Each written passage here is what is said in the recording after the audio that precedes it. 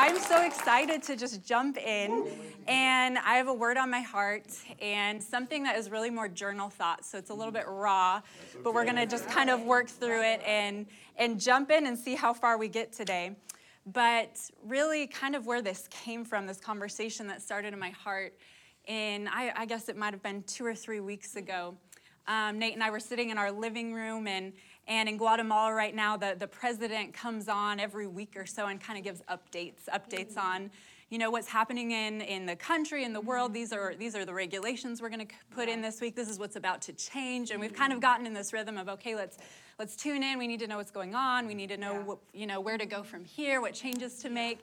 And that night, I think I looked at Nate before we were about to turn it on, and I said to him, I was like, I'm not watching this. Wow. I can't watch this tonight because I can't handle the bad news. I think I'm just done, and I felt just a weariness and an exhaustion in my spirit that said, I can't hear any more bad news. So you can just fill me in on the highlights. I'm not watching. It probably wasn't my strongest point, but it was a spiritual heart exhaustion. And just, a fear, not a fear, but almost like I can't take any more bad news. And really, this was kind of simmering in my heart for a couple weeks. And this past week, we were having a meeting with our staff team, and Pastor Earl actually read us a scripture from 2 Corinthians 4. This is a scripture where Paul was talking. And I encourage all of you, even if you've read it this past week, go back and read it again.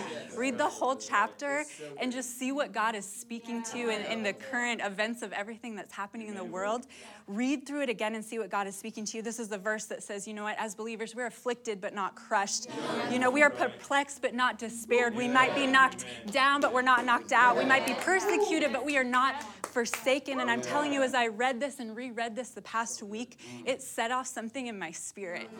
It set off something in my spirit, and I have not been able to get it out of my heart and out of my mind. It was like the best kind of slap to my face, honestly. It was like a spiritual face slap, because I think I started realizing and remembering that we as believers, as the church, are standing on the shoulders of so many other brothers and sisters who have gone before us in the face of bad news and have continued on, have stood firm, have continued running in their calling. That's the reason, the church is still the church. But I think that for me, and I believe probably some others, some of us have maybe lost some of that heritage that we actually belong to.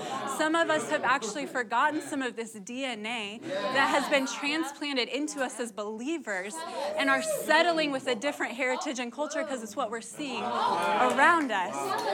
And so I want to jump into a scripture because, again, we're standing on shoulders. This is bad news. This is nothing new. This has been happening for a long time. And so I want to jump into Isaiah 8. Isaiah 8. And Isaiah 8, for context, is just the epitome of bad news. It is bad news. The prophet Isaiah was not unfamiliar with bad news. He was often the bearer of bad news. But to give a little context, in this chapter in Isaiah 8, there's the kingdom of Judah, and everyone is coming against them. Syria is coming against them. Israel is coming against them. So then they're thinking, maybe we'll get help from Assyria. Maybe they'll help us, and Assyria is bad news. And so they're like, maybe we'll get help from them. But then God speaks to Isaiah and is like, no, they're going to come against you too, and it's going to be bad. They're going to hit you, and it's going to be bad news. Bad news. And I want to jump in because, yes, it's bad, and I want to give this little context as we're talking about good news and bad news today. The bad news is real.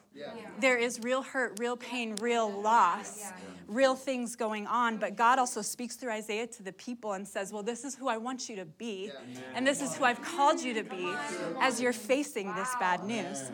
And so I just want to jump in Isaiah 8. This is what God says to Isaiah for the people. He says this, verse 12 says this: do not call conspiracy everything this people calls a conspiracy. Do not fear what they fear, and do not dread it. The Lord Almighty is the one you are to regard as holy. He is the one you are to fear and the one you are to dread. And this is such an incredible word, and it actually made me write down, I'm going to continue reading some in this chapter, but this verse and this challenge here actually made me write down some questions to really analyze the state of my heart and my spirit as we are faced with bad news. Am I being and operating in the heritage that God has called us to?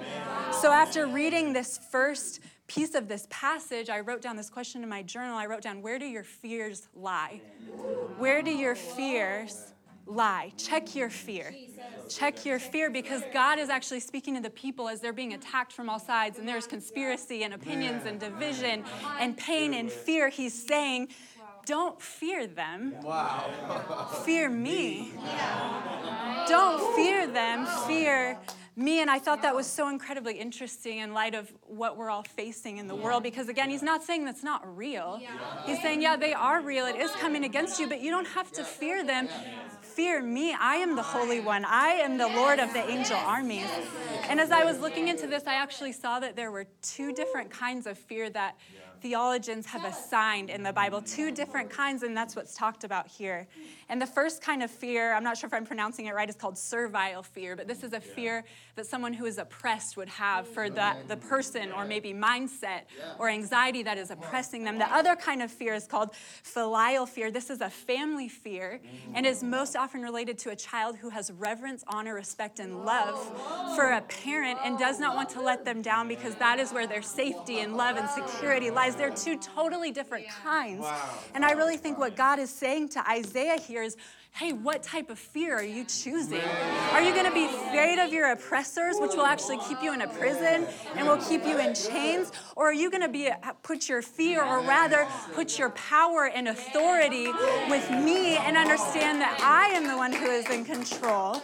Because I think that right now in our generation, there's nothing more that the enemy wants to do than paralyze us right where we are. He wants nothing more for us to sit in a corner and hide out, our eyes fixed on the thing that we could be afraid of, prisoners to our own fear. But he's saying, hey, don't just look at the practical. Understand there's something happening deeper in the spiritual. And I'm actually calling you to not do what everyone else is doing around you. You should be responding to the bad news in a different way. You should be set apart.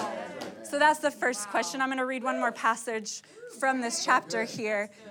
This is verse 16. This is what Isaiah says after God has spoken to him. And he says this, bind up this testimony of warning and seal up God's instruction among my disciples. I will wait for the Lord.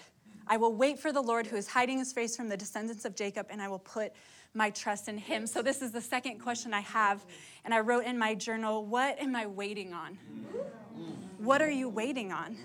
What are you waiting on? And as I looked a little more into this scripture, I actually saw that this waiting is an active waiting and not a passive waiting.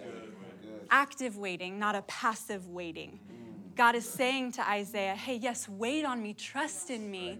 But I'm not wait on me in the sense where you hide in the corner and hide out from the world and isolate yourself and say, God's got it. No, wait on me as in lean into me, tune into me. It makes me think of actually a time before Nate and I were moved to Guatemala, but I worked as a nurse in many different areas, but I worked for a while in a heart transplant unit. And in this heart transplant unit, what we would essentially do is work with these incredible families and people who were waiting for a heart transplant.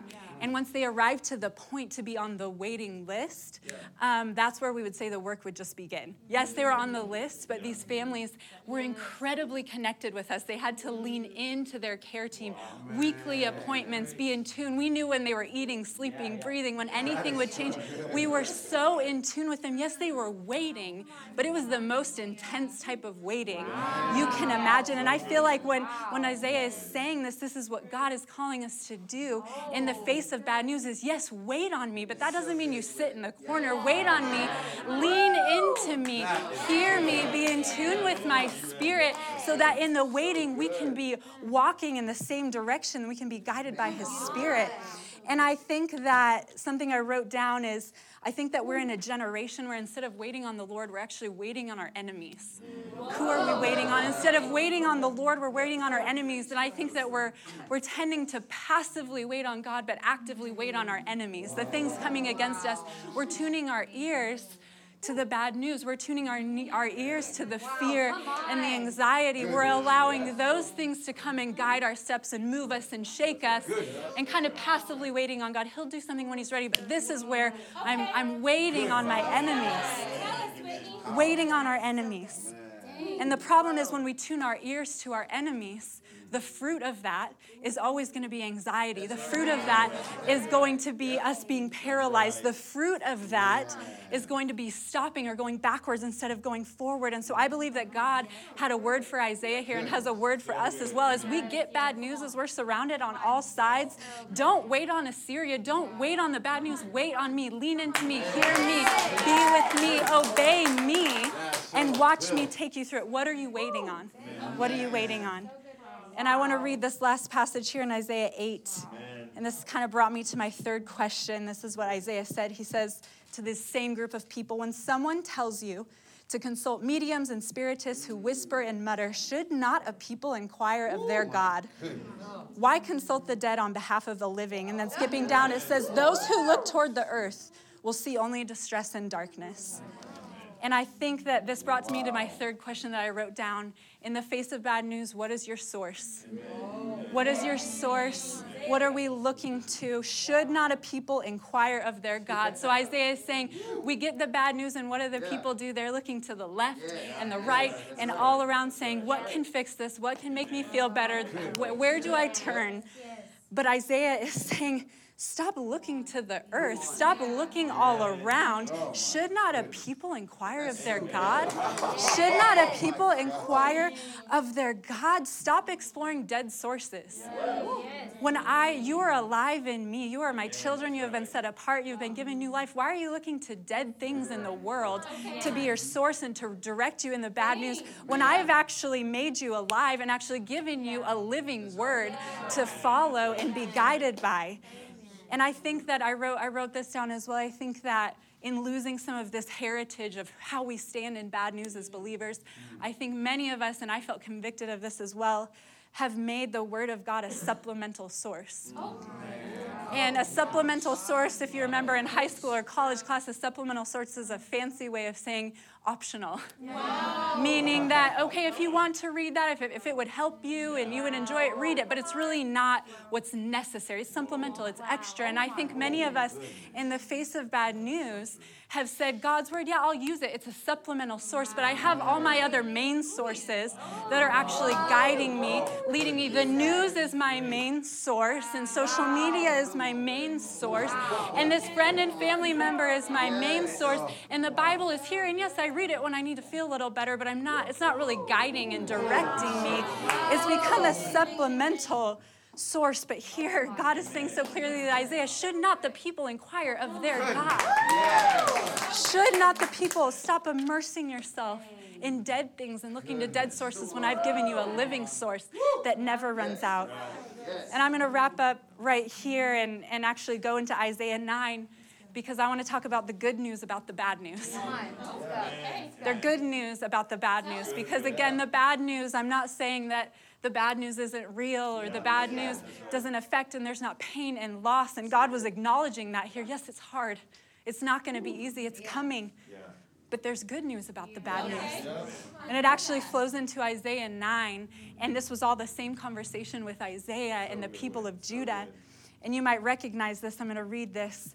Isaiah 9, after Isaiah had told the people, okay, yes, it's coming. The bad is coming. Here's what you do. You stand firm. Here's what you do. You fix your eyes on God. Here's what you do. You wait on me. Here's what you do. You read the word of God, the living word of God. And then he says this in Isaiah chapter 9. He says this, and maybe many of us will recognize this.